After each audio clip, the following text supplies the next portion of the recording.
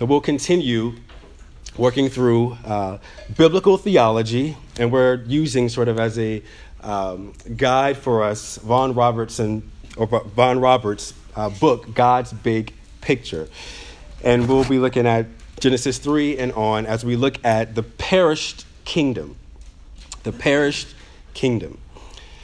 So let's talk a bit first about the spread of sin and death. So ever since the fall, all human beings have been born facing the same predicament as Adam and Eve. What is that? Spiritual and physical death because of rebellion, the rebellion of our first parents. We too are sinners, rebels against God's rule, and we too face the punishment of death. That death is being not just a physical death, but also eternal separation from God because of our sin. Chapter 6 in the 1689, paragraph 3, puts it in this way. And again, our 1689 Baptist Confession of Faith, a very helpful summary outline, a little systematic theology for your pocket that helps us as we think through these things. Men have thought through these things and articulated them in a way that's very helpful for us. And so we want to reference the 1689, which says in chapter 6, in paragraph 3, chapter 6 on the fall of man and his punishment, it says, by God's appointment, they were, Adam and Eve, the root and the representatives of the whole human race. Because of this, the guilt of their sin was accounted and their corrupt nature passed on. To who? All their offspring who descended from them by ordinary procreation. Everyone who's not Christ. Their descendants are now conceived in sin and are by nature children of wrath, the servants of sin willingly, and partakers by death, and all other miseries, spiritual, temporal, and eternal, unless the Lord Jesus sets them free. In other words, men are by nature enslaved to their sin. The New Testament says everyone who sins is a slave to sin. God appointed Adam and Eve as Adam as our representative. And in the beginning of paragraph 4 in that same chapter 6 in the 1689, it says, all actual transgressions arise from this first corruption. And by it, we are completely inclined toward all that is evil. A great synopsis of man's condition by nature. We are opponents of God. The Bible says that we're enemies of God. We're opponents of him. By nature now, we fight against the Lord. And I've used this example before. If you think about a boxing ring, and there's a guy in one corner, and he has blue shorts, and the guy in another corner, and he has red shorts, and they are opponents. When the announcer says, excuse me, let's get ready to rumble, we already know something's about to go down. A fight is about to happen, right? Blue shorts, red shorts, they're about to fight. They are opponents in this ring. And the Bible uses this language to speak of us and says that we are opponents of God. We are enemies of God. I think my rumble did that. We are opponents, enemies of God by nature, separated from him. And so the Bible doesn't use light language to talk about our disposition to the Lord. It uses strong language and says that by nature we are haters of God. And so Adam's sin was accounted to us. Why? Because the Lord appointed him as our representative, our federal head. Another way of saying Adam represented all mankind. And so we saw that last week when we looked at Romans 5, verses 12 to 19. But what about Adam's corrupt nature? Do we see evidence of that? Do we see evidence of Adam's corrupt nature in humanity? Well, all you have to do, I think, is turn on the news. It's right in front of you. It's this entertainment driven media that entertains by bringing out man's sinfulness and depravity in creation. All from the top, from the oldest to the youngest, we see sin. News report after news report, from the very old to the very young. Man sinning and being sinned against. Turn on the TV, it's right in front of you. Or better yet, all you really have to do is put your thumb to the pulse of your own heart. Do you find it easy to obey? Do you find this fight when it comes down to progressing in sanctification? Is that something that comes to you easily? Or is there this tension always, this fight, this drawing back of yourself and your affections from progressing in sanctification? I think this is evidence of a corrupt nature.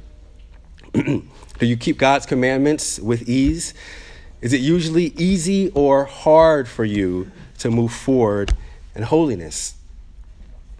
I think I could speak for all of us, maybe. I know the answer. It's hard.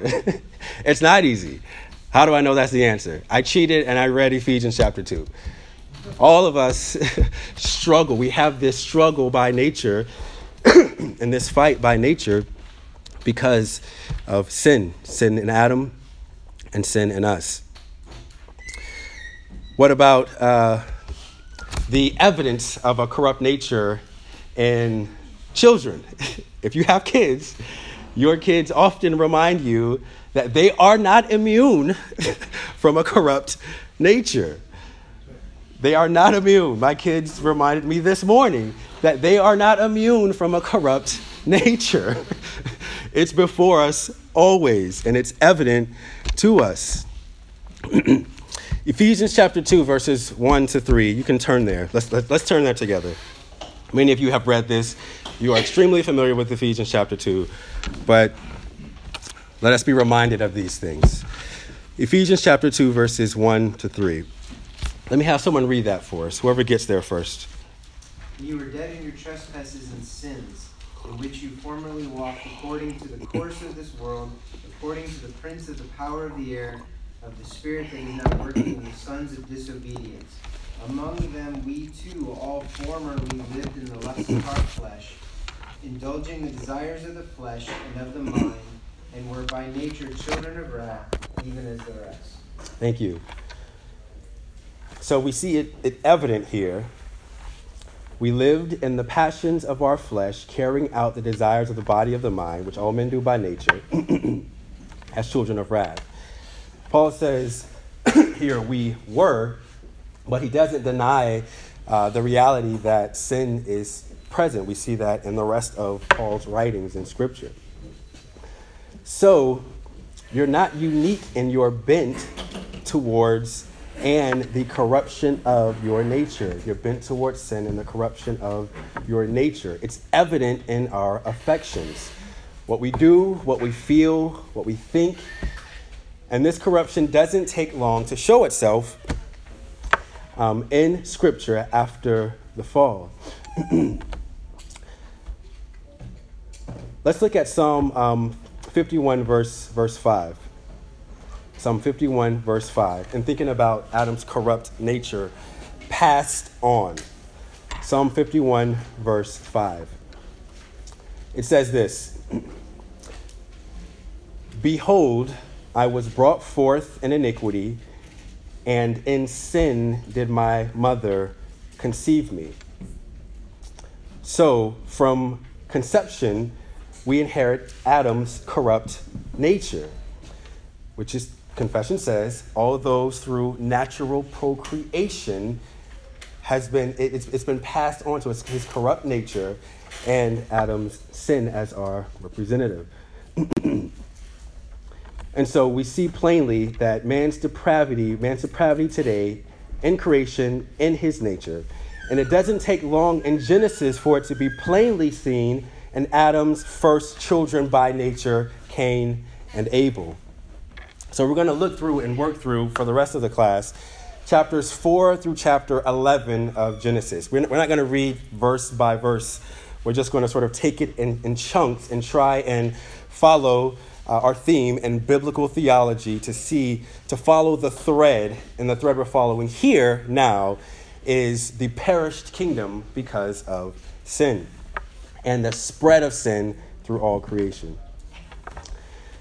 So, it's no surprise that the account of the sin of Adam and Eve in chapter 3 is followed by the account of the first murder in the very next chapter, as one of their sons murders his brother.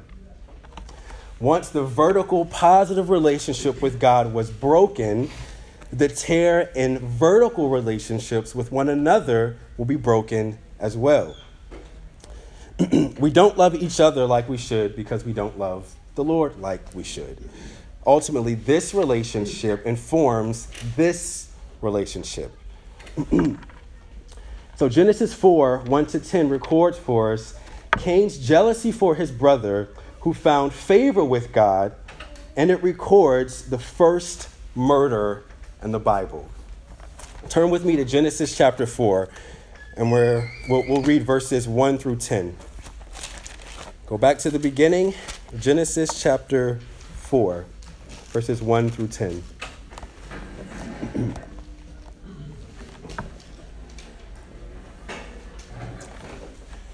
Let me have someone read Genesis 4, 1-10 for us. Thank you, Preston. Now the man had relations with his wife Eve, and she conceived and gave birth to Cain. And she said, I have gotten man-child with the help of the Lord. Again she gave birth to his brother Abel, and Abel was a keeper of the flocks, but Cain was a tiller of the ground. So it came about in the course of time that Cain brought an offering to the Lord of the fruit of the ground. Abel, on his part, also brought of the firstlings of his flock, and of their fat portions. And the Lord had regard for Abel and for his offering. But for Cain and his offering he had no regard. So Cain became very angry, and his countenance fell. Then the Lord said to Cain, Why are you angry, and why is your countenance fallen? If you do well, will not your countenance be lifted up? And if you do not do well, sin is crouching at the door, and its desire is for you, but you must master it. Cain told Abel his brother, and it came about when they were in the field that Cain rose up against Abel, his brother, and killed him. Then the Lord said to Cain, Where is Abel your brother? And he said, I don't know. And am I my brother's keeper? He said, What have you done? The voice of your brother's blood is crying to me from the ground. Amen. So this is very interesting, the language here in Genesis chapter 4. Cain rises up. He kills his brother Abel. The Lord comes looking for him. Abel, where are you? Does that sound familiar? Cain, where are you? We see this same language in Genesis 3. Speaking to man, Adam, where are you? And Cain lies after God asks him, where is your brother? And he says, I do not know. Am I my brother's keeper? In other words, what kind of question is that? Am I to tend to him? He's covering his sin. And it's interesting here. I'm going to jump down to verse 25 in Genesis 4. It says, And Adam knew his wife again, and she bore a son and called his name Seth. For she said, God has appointed for me another offspring instead of Abel, for Cain killed him. So Seth also a son was born, and he called his name Enosh. And at that time, people began to call upon the name of the Lord. Remember Genesis 3 and the offspring language of verse 15. I will put enmity between you and the woman, between your offspring, speaking to Satan, and her offspring. He shall bruise your head, and you shall bruise his heel. Leader Kostner comments here and says this: we start to see Satan's offspring early. Cain was a wicked man. First John says that Cain was of the evil one because he murdered his brother. 1 John 3:12. Cain was not the physical offspring of the devil. So as that stands against some of these ideas, and some have a false, corrupted theology, and that they would say, well, Satan had relations with Eve, and Cain was the offspring. That's not what's being said here. Cain is not the physical offspring of the devil. We know that Cain was the result of Adam and Eve's union, but spiritually he was the son of Satan. Rather than submitting to God's will, he was given over to hatred and murder. In contrast, the New Testament portrays Abel as a righteous man. The difference in Cain and Abel's spiritual standing is seen by what happened when they offered sacrifices. Both brought some of the fruits of their labor. Abel brought the best of his lambs, but Cain brought some of the fruit of the ground.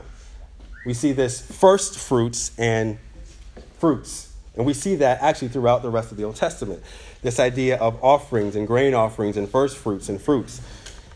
Abel brought the first fruits and Cain brought fruits of the ground. But it gets a little deeper than that. While Scripture later specifies different occasions where grain offerings were acceptable, even required, if this was a sacrifice for sin, if this offering that they both brought was a sacrifice for sin, a sin offering, then part of the reason Cain's offering would be rejected, not acceptable to God, was because it wasn't a blood sacrifice. So there's a lot going on here in Genesis chapter 4 with these offerings, both men coming and bringing this offering. The fruits of the ground, the first fruits. Cain tended to cattle, or Abel tended to cattle, and Cain tended to the fruit of the ground. Continuing on, it says, Hebrews says that Abel's sacrifice was because he offered it in faith. Hebrews 11:4. So conversely, Cain's heart was the main factor in God's rejection of his sacrifice, and this possibly manifested itself in what Cain offered. And so it's very interesting here. And we can almost presume that this knowledge of a sacrificial offering was before them or apparent to them by what the Lord did when he covered Adam and Eve with the skins of an animal. Something had to die for them to be given skins. And so in Genesis 4 here, as we consider the spread of sin and the fall and the first murder, I want to give us a little peek into what's going on here in Genesis 4 between these two men as they offer these sacrifices. Okay, excuse me. Let's jump down to Genesis chapter 5. As we consider, so we're moving from Cain and Abel. As we talk about the spread of sin, we're moving from Cain and Abel in Genesis chapter 4 to mortality in Genesis chapter 5. Genesis 5 contains the first genealogy in the Bible. Human beings are obeying God's command to be fruitful and multiply. Even after the fall, their offspring still bear the image of God. So your wicked neighbor or coworker or whoever is still the image of God. It's tainted, but they're still the image of God.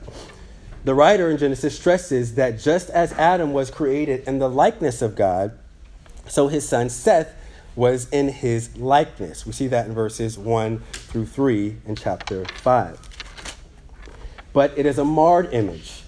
Human beings also bear the marks of sin. As a result, just as in chapter 4, sin was passed down to the next generation, so we find in chapter 5 that its consequence, death, is also inherited. Those early humans may have lived many years, but a refrain runs through the chapters, through chapter 5, and this refrain is what? Then he died. Let's read verses 6 to 15 of Genesis chapter 5. verses 6 to 15. And whoever gets there, feel free to read it for us. When Seth had lived 105 years, he fathered Enoch. Seth lived after he fathered Enoch 807 years, and had other sons and daughters. Thus all the days of Seth were 912 years, and he died. When Enoch had lived 90 years, he fathered Kenan.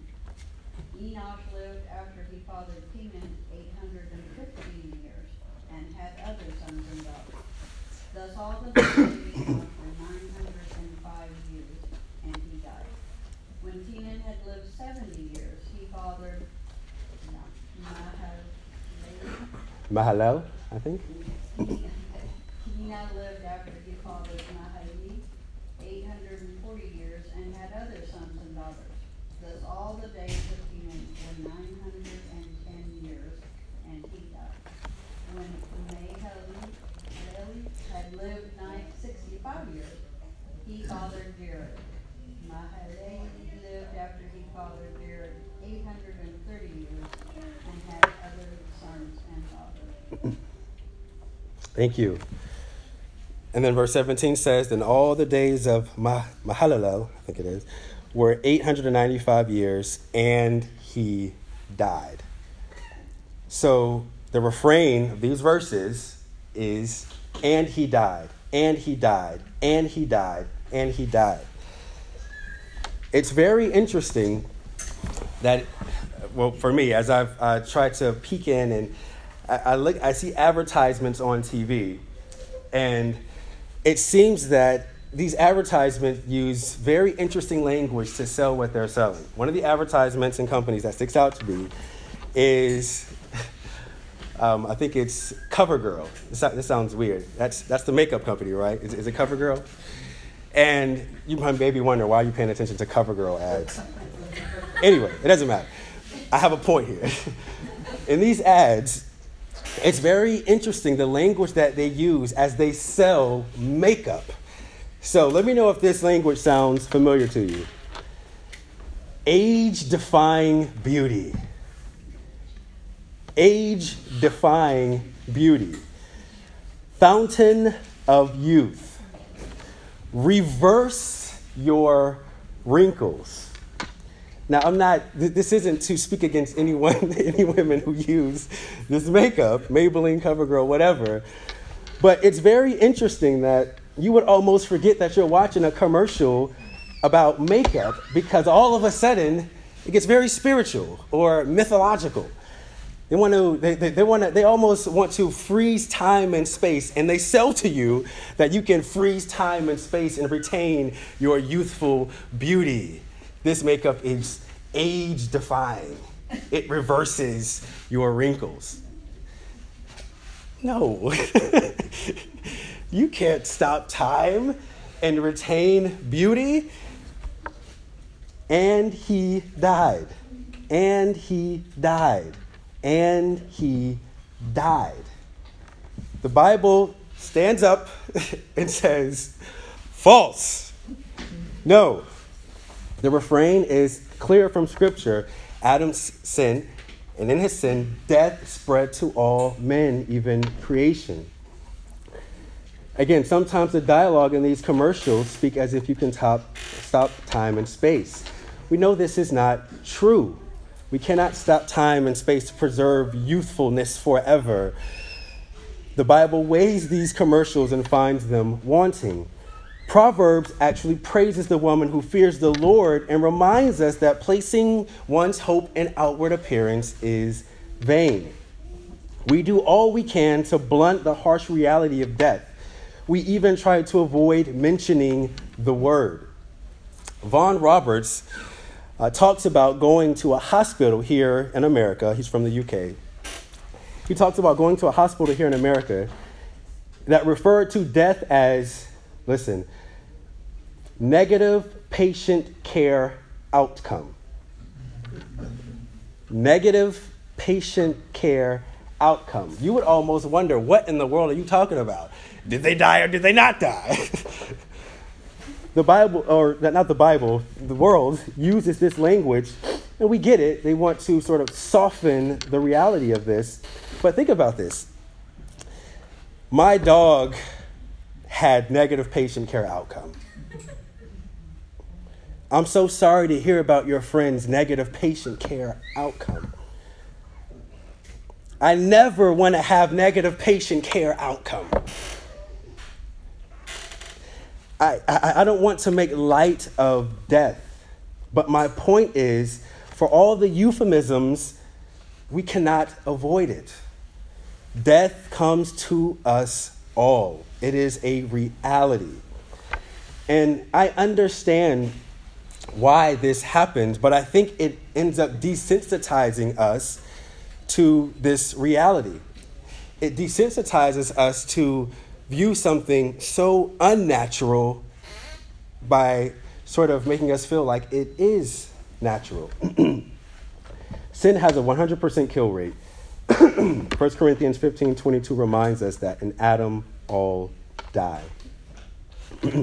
Okay, let's jump to chapter 6 to 9 as we deal with the flood. Again, spread of sin, Cain and Abel, mortality, now the flood. So a few generations have come and gone, but sin is very much alive.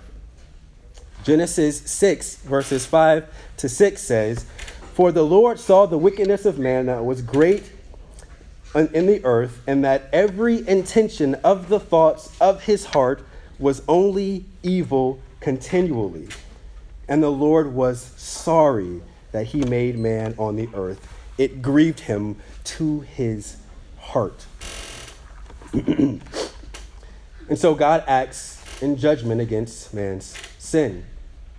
The Lord said, "I will wipe mankind, whom I have created from the face of the earth," verse 7 there, "men and animals and creatures that move along the ground and birds of the air, for I am grieved that I have made them." The resulting flood causes catastrophic destruction. The Lord wipes out everything.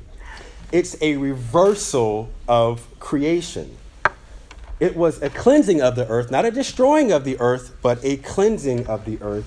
And this same type of cleansing will happen again at the end of this age when Jesus Christ returns, except that cleansing will be by fire. So what's happening here is this division between earth and the waters which God established on the first day of creation. It's undone. There is a return to the chaos which existed before the world was made. Once again, water covers the earth. So I was going back and forth with myself when I thought about, or when I read through verse 7, and I said to myself, "For I am grieved that I have made them." Should I stop and spend time to bring out this aspect of the Lord being grieved, or the Lord repenting that he made man? Some of your Bibles may say, you may be reading that, and it says the Lord repented that he made man. And I thought, and I said, you know what? Yes, I think it'll be helpful. As we talk about biblical theology, I think it'll be helpful for us to have categories to understand some of the language in Scripture. The Bible talks about, it uses words like regret and grieve. The Lord was grieved that he made man. He regretted. 1 Samuel 15:19 says, "And also the glory of Israel will not lie or have regret." Genesis seems to be saying that the Lord regretted. 1 Samuel 15:29 says that the Lord will not have regret. How do we understand what's being said here? What does it mean?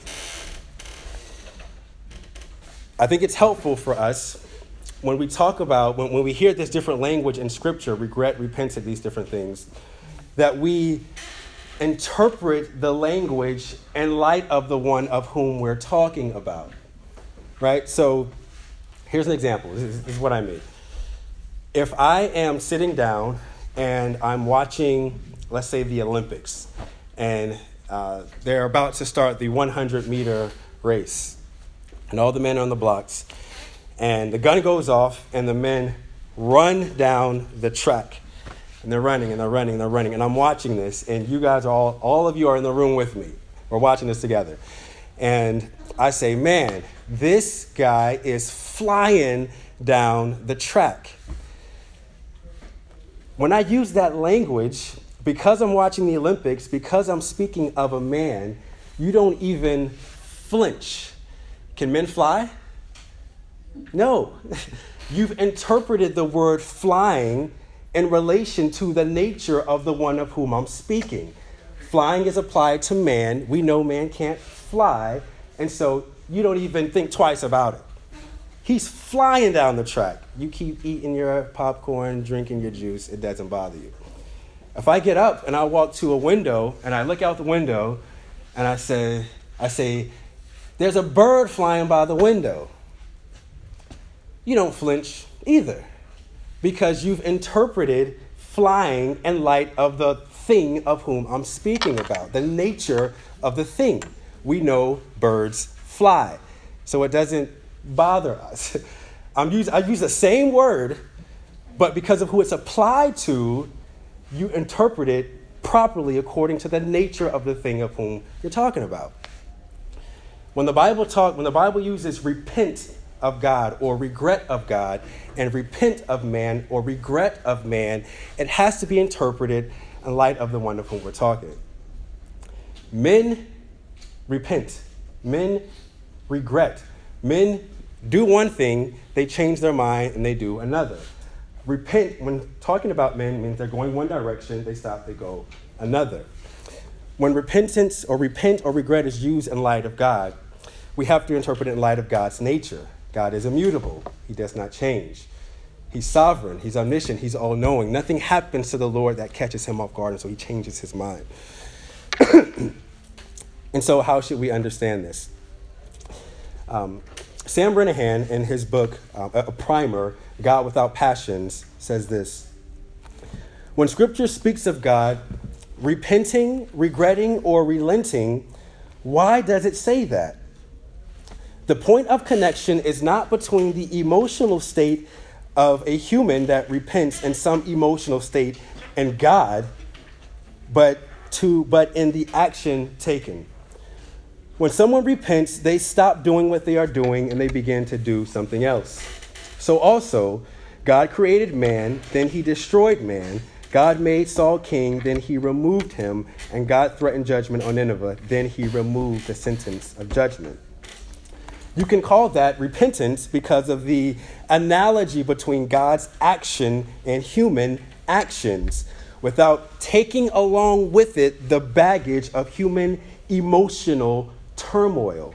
He continues, when we repent, it is because something confronts us and we are changed.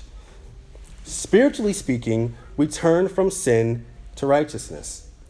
Generally speaking, we encounter some problem, we regret a decision, and we redo something or start over or do something else.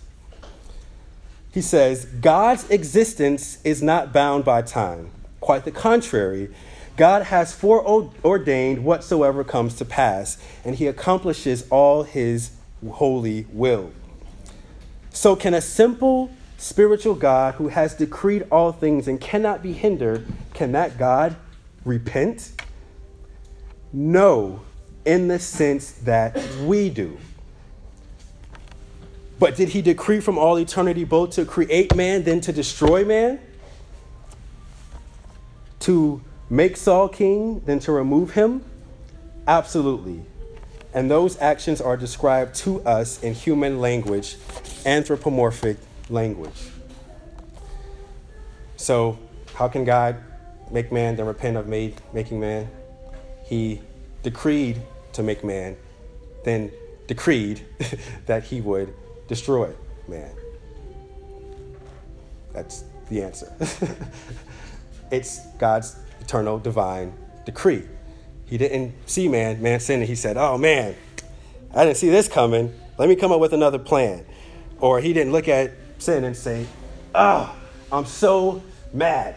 Let me destroy this. This just makes me so upset. And then he destroys or he cleanses the earth. God simply decreed that he would make man and then decreed that he would destroy him. Okay, that was, I felt, a necessary aside. As I hope it gives us categories to understand this language of Scripture. I think we should also remember there's a semantic range to the words that are used in the original languages. And that word has a broad semantic range. Sure.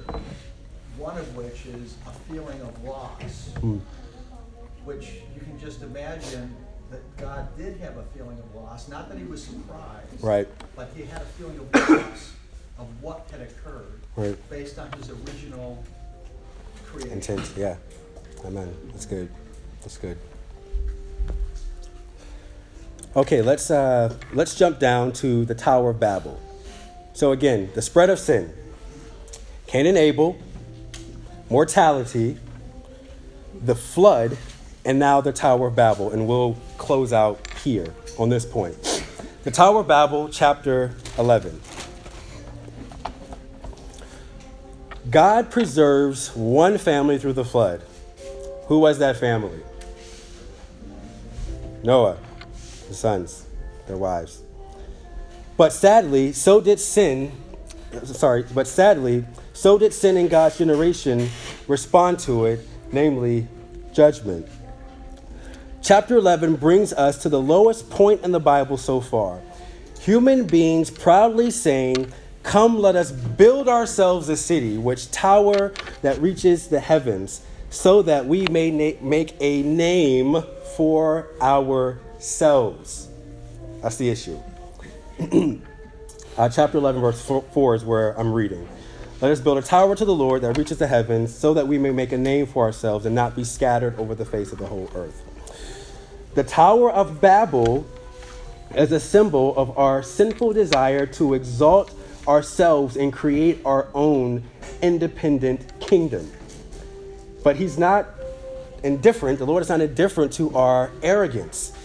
He frustrates the people's empire building by scattering them throughout the earth and giving them different languages. Human beings are now divided, not just from God, but from one another. So there's a building of a tower. They want to reach the heavens. And this isn't a display of ecumenism and working togetherness to show man's resilience as they want to build a tower together. This is a picture of rebellion. They were to be spreading God's image across the earth, and they're together building a tower to make a name for themselves. The issue there. And God spreads them over the face of the earth. It's judgment, but it's also a blessing because they were to be spread over the face of the earth and spreading God's image. And so the Tower of Babel is a picture of our wanting to build a name for ourselves. It's rebellion against the Lord. So at this point in Genesis, we've seen sin, the spread of sin. We've seen the first murder in the Bible. We've seen mortality, that men die, and he died, and he died, and he died. It's inescapable. We've seen the flood, and we've seen the Tower of Babel. The perfect creation that God had established is now nothing but a distant dream. The pattern of the kingdom has been destroyed by sin. Human beings are no longer God's people by nature. We have turned away from him. We are no longer living in his place. We have been banished from the garden. And we reject his rule and live as if we ruled the world. This is apparent as you look out on creation and men. But God continues to reign, and he reigns in judgment. As a result, we do not enjoy God's blessing, but instead face his curse. A perfect world has been destroyed by human rebellion. And so this is where the Bible could have ended. It could have been cut. That could have been the end of the story. Then he died, then he died, then he died. Sin and rebellion, wickedness spreading. The intentions of their heart were only evil continually. That could have been the end of the story, but the Lord is gracious, and the Lord has divinely decreed to save a people for himself. And as we continue to work through biblical theology in this class, we'll bring that out and look at a God who is sovereign, who is just, who is holy, who's immutable, he's unchanging, and how the triune God is glorified in the salvation of the elect. So with that, let me pray and close out.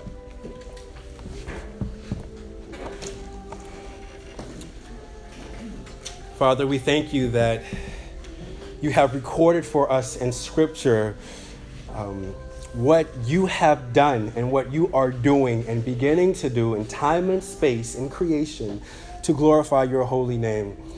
Sin does not catch you off guard. Adam's rebellion against your positive law didn't catch you off guard. Eve's conversation with the serpent didn't catch you off guard. You are reigning, have been, and always will be. Yesterday, today, and forever, you are sovereign and you are God. And here, as we look at Genesis and look at the depravity of man and the darkness that is on the face of the earth because of sin and your creation rebelling against you, we are reminded of depravity, total depravity, utter depravity, corruption from the inside out. And Lord, we thank you for what you have recorded for us in Scripture. We thank you that this isn't the end of the story, but there is more to come. This isn't the end of the kingdom, but there is more to come. And as we continue to work through biblical theology during this Sunday school series, we pray that you would give us a good grasp, not mainly focusing on men and creation, but mainly focusing you on in what you have done in time and space in creation and redeeming a people for yourself. So as the story unfolds, Lord, may you give us grace and help us to see you as Scripture has disclosed you to us, and to recognize our great need for something that we cannot provide, which you provide in yourself, your own righteousness. We thank you for that, Lord. May you bless us now as we go into the congregation to hear the word preached. May we attend well to that means of grace, and may you glorify yourself through your preached word. In Jesus' name, amen.